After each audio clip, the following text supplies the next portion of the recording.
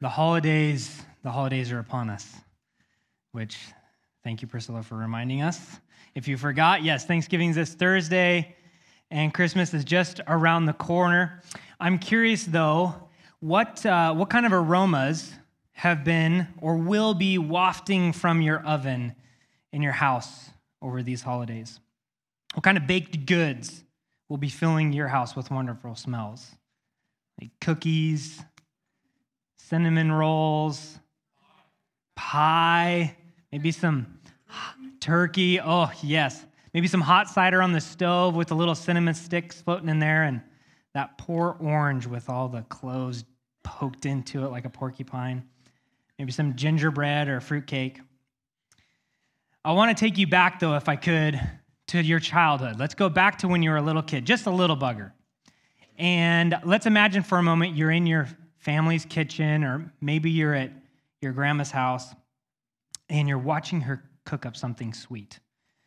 And you watch her carefully measure out each one of those ingredients, just the right amount of flour, baking powder, sugar, salt, cinnamon, maybe some buttermilk. And then the phone rings. And you think to yourself, jackpot, I'm about to be alone with this delicious dough. But this is not her first rodeo. She saw that twinkle of mischievous opportunity in your eye, and before you knew it, she has swiped that bowl of happiness right out from under your nose, and she's put it up on top of the fridge. All is not lost, though, you think to yourself. She forgot the sugar. Nope, she's back. That's gone, too. But again, you are an optimist, and before you lies an array of ingredients on this counter. And now that supervision is out of the mix, you can finally enjoy. So you start with a spoonful of flour. Nope, that didn't do it. Tastes like wood. So next you take a little dab of baking powder. No, wrong again. That is quite metallic-y. So you take a squirt of vanilla. Nope, 3 strikes. Vanilla is not good by itself. And you think to yourself, okay, we got to get something that we're confident in. Cinnamon. Cinnamon's good. Cinnamon rolls, need I say more? So you take a big old spoonful of cinnamon. Down the hatch it goes. Oh no, you have been woefully ill-informed. Cinnamon is not good in these quantities. Your mouth is on fire, so you grab the buttermilk. Buttermilk, creamy, right? Calming, right? No, yet again, you're wrong. That buttermilk's got some tang. Each one of these ingredients by itself doesn't work. It's not good. But we know when a good baker carefully takes the right amount of ingredients in the right amounts, mixes in the right order, bakes at the right temperature for the right duration, wow, wonderful things come out of the oven. And in our study in Acts this morning, we're going to see Paul and Barnabas, where they're just like those individual ingredients, that when distilled down and taken in high dose, they are not good. Our story will begin with a rough moment between these two men, and it's going to end up leaving a very bad flavor in our mouth as we move forward. And the question that we'll be asking ourselves is, how does God use Paul and Barnabas' brokenness amidst his kingdom-building work? And in turn, how does God use our brokenness amidst his kingdom-building work? So let's stop talking about it. Let's get to look at it right now. If you want to open up your Bibles, we're going to be in Acts chapter 15, starting in verse 36. Acts chapter 15, verse 36. And I'm reading from the NASB translation. So if it's a little different, that's why. So, verse 36. After some days, Paul said to Barnabas, "Let us return and visit the brethren in every city in which we proclaim the word of the Lord and see how they are." Now, Barnabas wanted to take John, called Mark, along with them also. But Paul kept insisting that they should not take him along, who had deserted them in Pamphylia and had not gone with them to the work. And there occurred such a sharp disagreement that they separated from one another. And Barnabas took Mark with him, sailed away to Cyprus. But Paul chose Silas and left, being committed by the brethren to the grace of the Lord. And he was traveling through Syria and Cilicia, strengthening the churches. So our story begins. We are in Antioch, the sister church of Jerusalem to the north. And if you remember from the last 2 weeks, Paul and Barnabas, they were actually just in Jerusalem sorting out the whole circumcision and the Gentiles issue. And once that's been sorted out, they return to Antioch Community Church to deliver the news, continue working in their church. And then verse 36, some days go by. We don't know how long, days, months, weeks.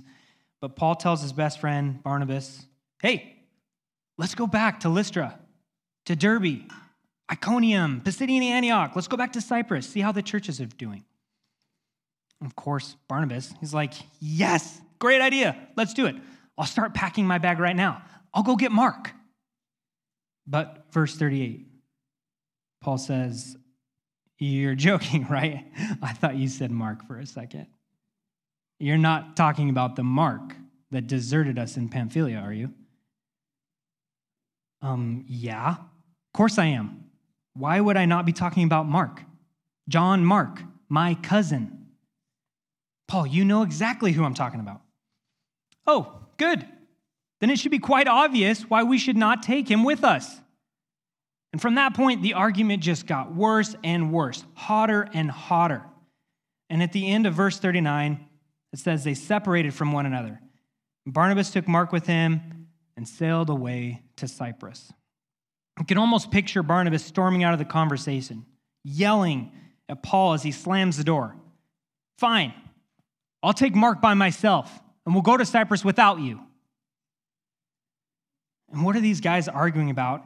It's back from the first missionary trip. If you recall, Paul, Barnabas, and young Mark, they have gone out to the island of Cyprus. That's where they confront Bar Jesus on the island, and they minister to the proconsul there, Sergius Paulus. And after they're done there on the island, they sail north to the mainland.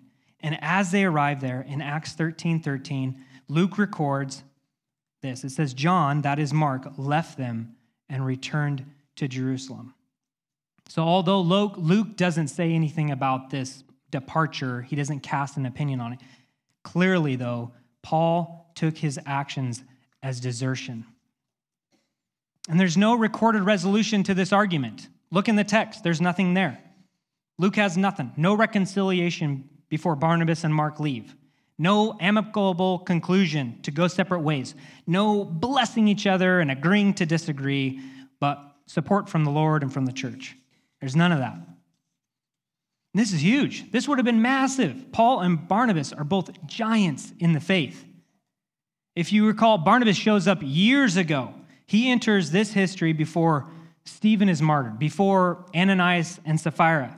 We got to go back to Acts chapter 4. Barnabas is introduced as a Levite from the island of Cyprus, and he is in Jerusalem giving the apostles the proceeds from selling a piece of land he owned. And it seems then that Barnabas stuck around in Jerusalem and he became a Jesus disciple there. And then, of course, Paul shows up later on. He enters as the silent supervisor of Stephen's stoning. But we know that on the road to Damascus, Paul has an incredible conversion experience. And with his newfound faith, he eventually finds himself in Jerusalem as a new Jesus follower, but with all the baggage of being a lethal persecutor. So in Jerusalem, with this new identity, Paul tries to be a part of the Jesus community, but they're afraid of him. I don't blame him. I would be too.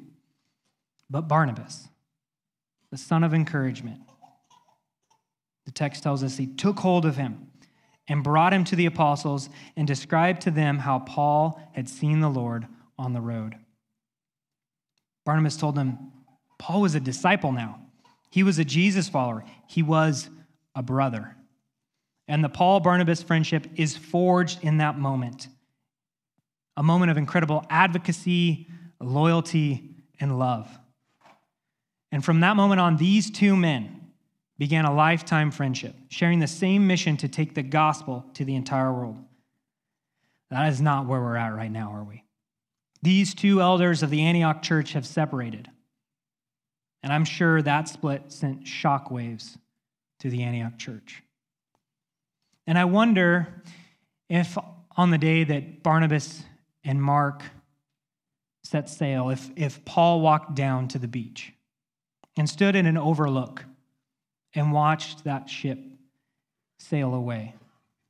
I wonder what his conversations, what his prayers with our Savior were like.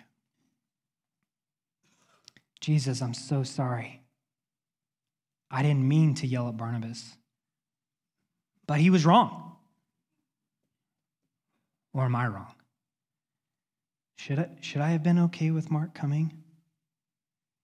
No, Father, of course not. I needed somebody I could depend on.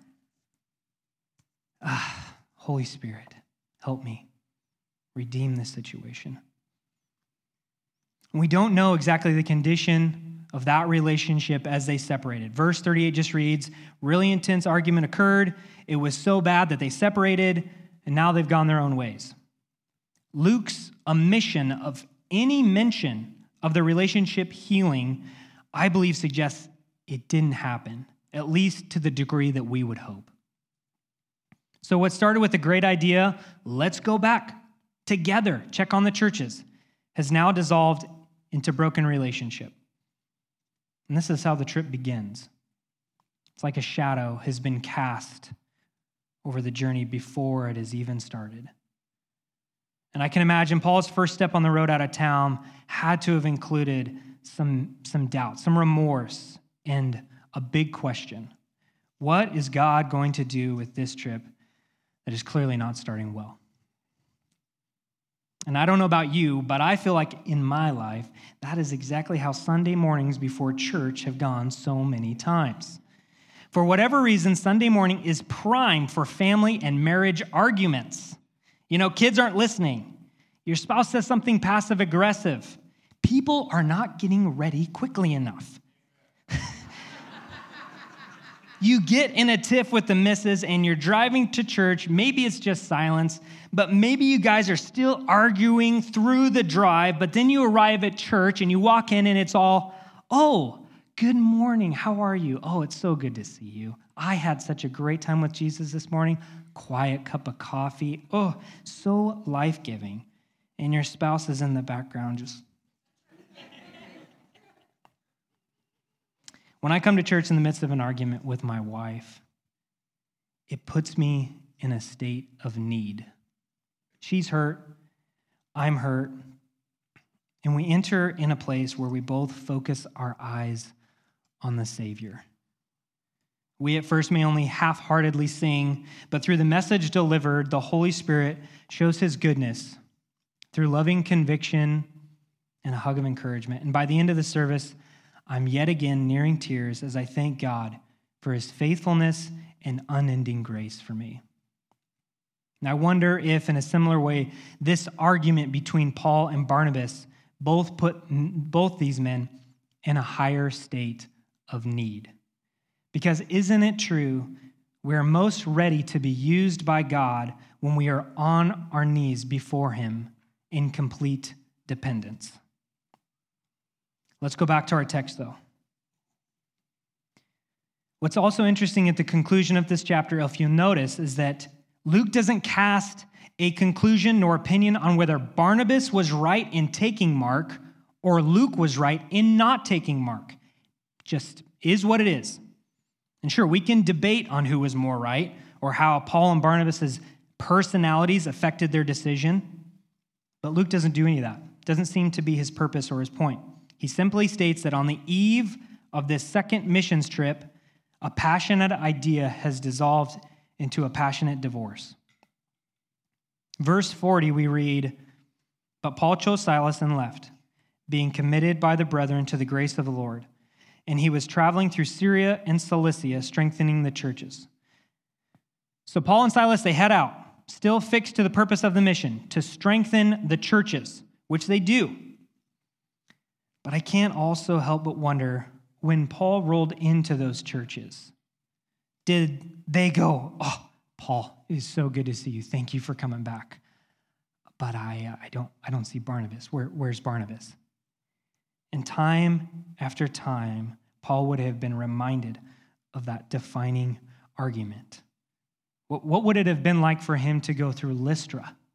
For Paul to walk by the spot where he was stoned, thought dead?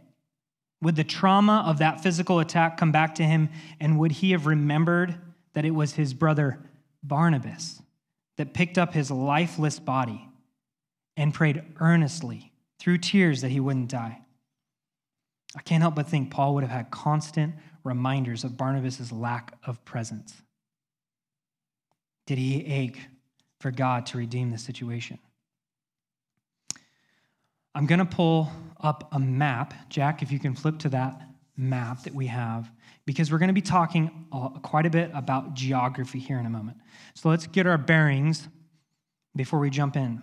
This is a big map, but it shows the space we're covering for this section of Scripture.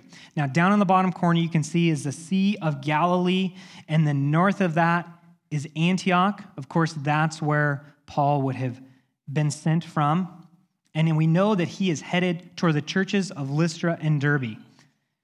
He likely went through Tarsus, his hometown, which is that second above Antioch, that little triangle there. And just north of that are the Taurus Mountains, which are no small mountains. Think Cascades or bigger. But Paul would have traversed those mountains to arrive in the Lystra, Derbe, Iconium area. And that's how we begin chapter 16. It begins that we are in Lystra and Paul meets Timothy. Verse 1, "And a disciple was there named Timothy, the son of a Jewish woman who was a believer, but his father was a Greek. And he," Timothy, "was well spoken of by the brethren who were in Lystra and Iconium." Verse 3 continues, "Paul wanted this man to go with him, and he took him and circumcised him because of the Jews who were in those parts, for they all knew that his father was a Greek." Now, if you were with us over the last 2 weeks, you certainly may well be scratching your head with what Paul just did. And if you're not scratching your head, I'm going to tell you why you should, okay? Chapter 15, let's go back just a little bit. This is what Greg taught on 2 weeks ago. It says this. Some men, I think we may have the text up here. "Some men came down from Judea and began teaching the brethren, 'Unless you're circumcised according to the customs of Moses, you cannot be saved.' And when Paul and Barnabas had great dissension and debate with them, the brethren determined that Paul and Barnabas and some others of them should go up to Jerusalem to the apostles and elders concerning this issue." So cue Jerusalem Council and the big debate on how are we saved. Do we need to follow the law of Moses? Or are we saved just by grace? Do we need to be circumcised? The law of the Old Testament, does it need to be followed? Now, the council was very clear on this. Chapter 15, verse 11, it says, "We believe that we are saved through the grace of the Lord Jesus, Jew and Gentile alike." So Paul says, to double down on this, when he writes to the church in Galatia, I think these texts are up here too. In Galatians, he says, "For in Christ Jesus, neither circumcision nor uncircumcision means anything, but faith working through love." In 1 Corinthians, Paul also says, "Circumcision is nothing, and uncircumcision is nothing, but what matters is the keeping of the commandments of God." So if this is Paul's stance and the church's stance on circumcision, why is he circumcising Timothy? Now you know why you should be scratching your head. And some of you are like, "Ha, I knew the Bible contradicted itself. Case in point, Paul's a hypocrite." Well, before you jump to that conclusion, let's take a closer look and see if the Bible is really contradicting itself, or maybe we're just missing something. In chapter 15, we know that circumcision is not needed for salvation, although it's a big part of the Jewish culture. And even though it should not be pressed on the Gentile culture who do not practice the art. And this whole issue is arising out of the gospel going to a new culture. The saving news of Jesus is not just a Jewish message, but is indeed a Gentile one. It is a message that Jesus said would transcend all cultures and go to the ends of the earth. Now, of course, for the Jewish people, much of their culture was born and their relationship with the Old Testament law. It determined customs and behaviors, ways of thinking. It was their worldview. And now the Jewish people are making a transition into this new reality that Jesus fulfilled the law, that the unattainable requirements of the old covenant have been attained by the spotless Lamb, Jesus. And in that fulfillment, Jesus has established a new covenant. So the Jewish people are in the midst of an incredible growing pain. They're working through the reality that many of their deeply held cultural ways are not part of salvation. But here is another influencing factor at play. It is the concept of for the sake of the gospel. Paul was willing to do almost anything for the sake of the gospel. And what Paul says in 1 Corinthians 9 shows this well. It says this, although I am free from all and not anyone's slave, I have made myself a slave to everyone in order to win more people. To the Jews, I became like a Jew to win Jews. To those under the law, like one under the law, though I myself am not under the law. To those who are without the law, verse 21, like one without the law, though I am not without God's law, but under the law of Christ, to win those without the law. To the weak I became weak in order to win the weak. I've become all things to all people so that I may by every possible means save some. Paul was vehemently focused on the mission of the gospel going forth, and he was willing to make incredible personal accommodations to remove any barrier that would prevent the good news going out. So now Paul's actions of circumcising Timothy should be coming into focus. Paul knew there were several competing interests at play. Paul knew Timothy was uncircumcised, being a son of a Greek father, and apparently everybody knew this also. Poor Timothy, one heck of a personal detail you just love everyone knowing. Paul, though, he knew that Timothy's mother was a Jew, and with that, the Jewish people would have expected Timothy to be in harmony with those familial and cultural Jewish ties. Timothy should have been circumcised. And Paul also knew that if he were to remain uncircumcised, a barrier would be present. Jewish observers of the Paul, Silas, Timothy missionary team would likely have had some reservations in accepting their message, knowing that Timothy, the son of a Jewish mother, is uncircumcised. Now, Paul knows that preferential acceptance is garbage. But what wins the day in the decision-making matrix in Paul's mind is the concept of for the sake of the gospel. It is, in fact, highlighting the scriptural priority that all believers who desire the gospel to go forward should make personal accommodations reflective of that conviction. Now, this, of course, does not mean you abandon the boundaries of Scripture to accommodate the lost. We are fixed on holiness before God, but adapt our practices to remove any hindrance to the gospel going forward. Now, if we jump back in our text, let's go to verse 5 of chapter 16. It tells us, so the churches were being strengthened in the faith and were increasing in number daily. So we began this journey with Paul wanting to go back to the places he and Barnabas had been. And that's been done. Barnabas went out to the island of Cyprus. He's covered that area. Paul with Silas, they've hit it Derbe and Lystra, Iconium, Pisidian Antioch. Mission accomplished? Now what? Do we head back to Antioch? Do we go home? That doesn't feel right. I mean, this whole journey started with a big disagreement. We haven't yet sensed any real resolution there. And was that all this journey was about? Was just like a check-in with these little baby churches? You know, they've got the young buck Timothy now on the team. They really just left his home. Are they going to turn around, drop him off, and then go home? It just doesn't feel right. We kind of find ourselves asking again, God, what are you doing? Well, they don't go home. but they don't have clear Holy Spirit direction, instruction on where to go from there. Let's keep reading. Verse 6, it continues. It says, they passed through the Phrygian and Galatian region, having been forbidden by the Holy Spirit to speak the word in Asia. And after they came to Mysia, they were trying to go into Bithynia, and the Spirit of Jesus did not permit them. Passing by Mysia, they came down to Troas. So let's pull up our map again. This verse, it has a lot of geography in it. And it tells us that these men were going through the Phrygian and Galatian region. Depending on the monitor you're looking at, this one's a little more crystal clear, but you can see where I have kind of circled Phrygia and Galatia.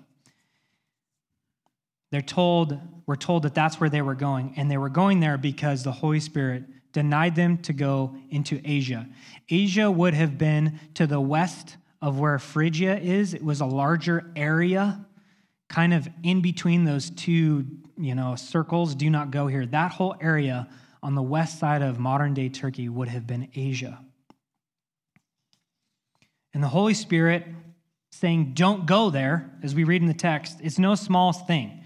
Because from Pisidian Antioch, which would have been that triangle almost to the furthest north point. Troas is way out there to the northwest, but Pisidian Antioch would be the next one down the line. From Pisidian Antioch, heading west towards the Aegean Sea was a big main road called the Via Sebaste. It was a road built by the Romans to transport their armed forces. It also ran from Perga. Perga would have been down at the coast, straight south of Pisidian Antioch. And it connected those two cities, going through the Taurus Mountains. It also had a little leg that went down to Iconium and to Lystra. So it's the road that Paul, more likely than not, walked on during his first and second missionary journey. So he's left Pisidian Antioch with Silas and Timothy. He's headed down the nice road toward the regions of Asia. It had big cities like Laodicea, Colossae. It would have had a litany of big cities along the Aegean Sea.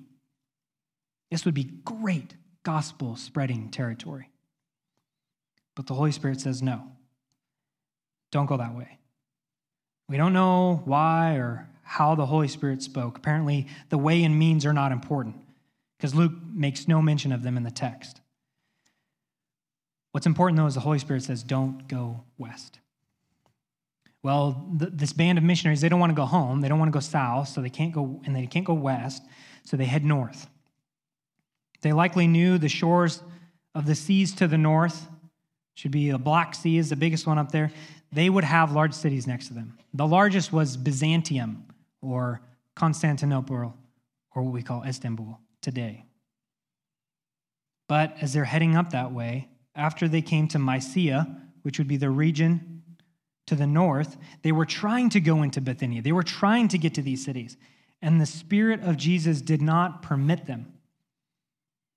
So we're not going back south. We can't go west. We headed north. We were kind of trying to go northeast. That didn't work. So they skirt along the top of Asia, going through Mysia, and hit the corner of the country at Troas. Real quick aside, if you notice in verse 6, it says the Holy Spirit, and then in verse 7, it says the Spirit of Jesus. We'll talk about that in just a moment. But before we do, let's take stock of where we're at in this story. Okay, the story began not well. Paul and Barnabas have gone their separate ways. Paul has grabbed Silas, and they popped in the churches along the way that Paul helped establish. He's picked up Timothy, and now they just keep hitting roadblocks. They can't go south, they can't go west, they can't go east, they can't go north. So they head out to this port city along the Aegean Troas. It overlooked the North Aegean Sea there. God seems to have closed every door. And now, up against the sea, where are they to go?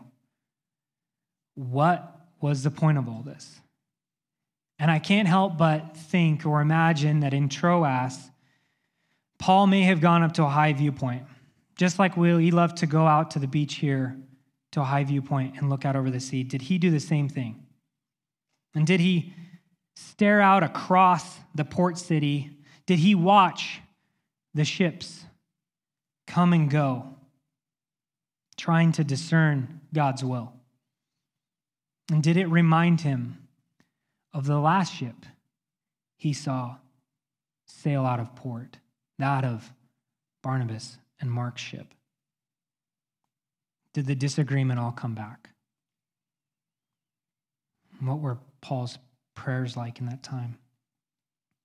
I'm sure he was earnestly seeking the Holy Spirit's direction, because that journey from Pisidian Antioch to Troas, it would have been weeks long. And during that time, it was just the Holy Spirit closing door after door.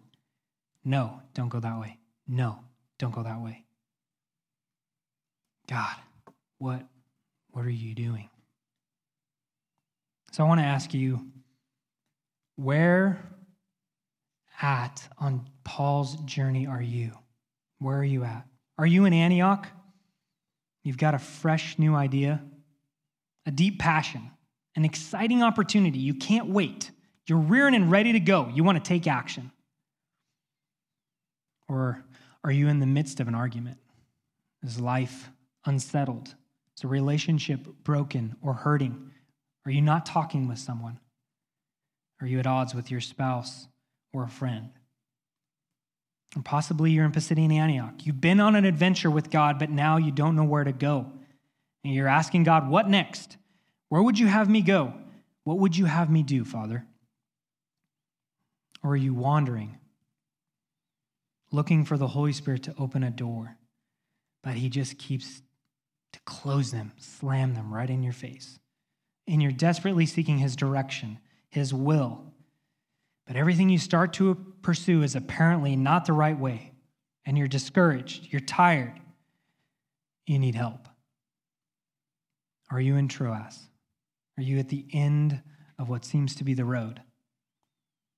You're at the end of yourself. And you're looking out over the sea just like Paul did. The wind is blowing in your face, and confused tears are streaking down across your cheeks. And the only thing left in you is the question, God, what are you doing? Verse 9. A vision. A vision appeared to Paul in the night. A man of Macedonia was standing and appealing to him and saying, "Come over to Macedonia and help us." And when he had seen the vision, immediately we sought to go into Macedonia, concluding that God had called us to preach the gospel to them. Oh, praise God. Finally, a clear answer. Thank you, Jesus. We often, like Paul, ask God, what are you doing? What am I doing? I'm redeeming all things to myself. And even though you, Paul and Barnabas, butted heads at the beginning of this trip, I'm going to redeem your relationship. And even though you, Paul, had the great idea to go visit these churches, which, by the way, I gave you that idea, I'm also the one who's going to redeem through deciding who exactly you share the gospel with, when you share the gospel, how you share the gospel, and where you share the gospel. Paul, this is not your missionary journey. These are the acts of the Holy Spirit redeeming the whole world to myself. This section of Scripture, it serves to create tension from the perspective of man, but relief and clarity from the perspective that truly matters, God's. It is in this section of Scripture that God makes it clear he is the one that will choose the plot, the setting, and the characters in his story of redemption. This passage of Scripture also marks as a hinge in the book of Acts, because from this viewpoint on, we will follow the Holy Spirit's acts through Paul exclusively. The plot of this story is the good news going to the Gentiles, people like you and me. The setting will be chosen by the Holy Spirit, by him opening and closing doors in accordance with his perfect purpose and will. And he will choose the characters. It's now time for a young man named Timothy to join the team. But when we look at the story through the lens of Paul, it's rough. Disagreement, broken relationship, lack of direction, questions. But the beautiful contrast to this viewpoint is the one that triumphs, that of God's perspective. God is unfazed by the initial headbutting. It is irrelevant in the master plan of God. God is going to still use Paul to strengthen the churches and take the message of the gospel across the Aegean to the Macedonians. And beyond this, God is going to redeem the relationship between Paul and Barnabas, and Mark also. We know this because 6 years later, when Paul is writing the letter to the Corinthians, one of the letters he wrote to the Corinthians, he spoke positively about Barnabas, asserting that Barnabas continued faithfully on as another gospel-spreading missionary, just like Paul. Paul also, in his first letter to Timothy, describes John Mark as valuable. So Paul will come to eventually see the deserter as a treasure. So from man's perspective, closed doors, but from God's perspective, a no is just as valuable as a yes in guiding his servants.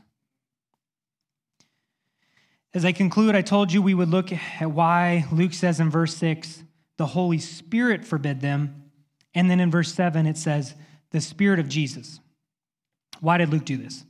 Is Luke trying to reference two persons in the Trinity, the Holy Spirit and Jesus, or is the Spirit of Jesus just a synonym of the Holy Spirit? Or is the Spirit of Jesus kind of like, well, Jesus is died, resurrected, he's in heaven now, so it's like the Spirit of him? Well, there is no clear answer. I will tell you that because I researched it. There is no conclusion on what it is. But I will tell you what I think. In this section, Paul, Silas, and Timothy, they are desperately seeking the clear direction of God on where they should go next. And in their travels, the Holy Spirit speaks, the Spirit of Jesus speaks, and then in verse 10, Luke says they believed God spoke. I think Luke might be giving a nod to the unity of the Trinity in this work. The resurrected Jesus who ascended to heaven is directing. The Holy Spirit that came at Pentecost to indwell the believers as a mark of the new covenant, he is directing. And God the Father, who sits upon his majestic throne in heaven, is also directing. It's the exclamation point Luke puts on this section of Scripture to answer the question, God, what are you doing?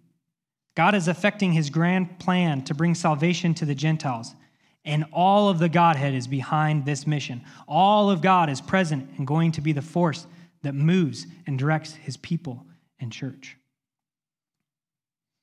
At the beginning of my sermon, I talked about eating those raw ingredients that go into making a delicious treat. And I think when you distill down any person, you, me, Paul, Barnabas, and you take a good-sized spoonful of any one of us, it's not going to be good. But God knows. God knows this. And in our story today, we see that he, the original baker, knows exactly how to gently fold us into the dough of his kingdom work.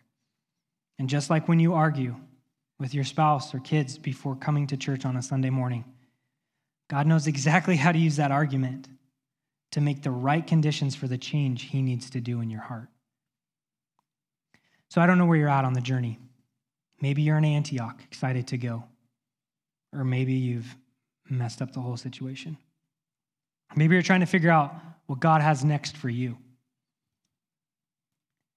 Are doors closing left and right in front of you?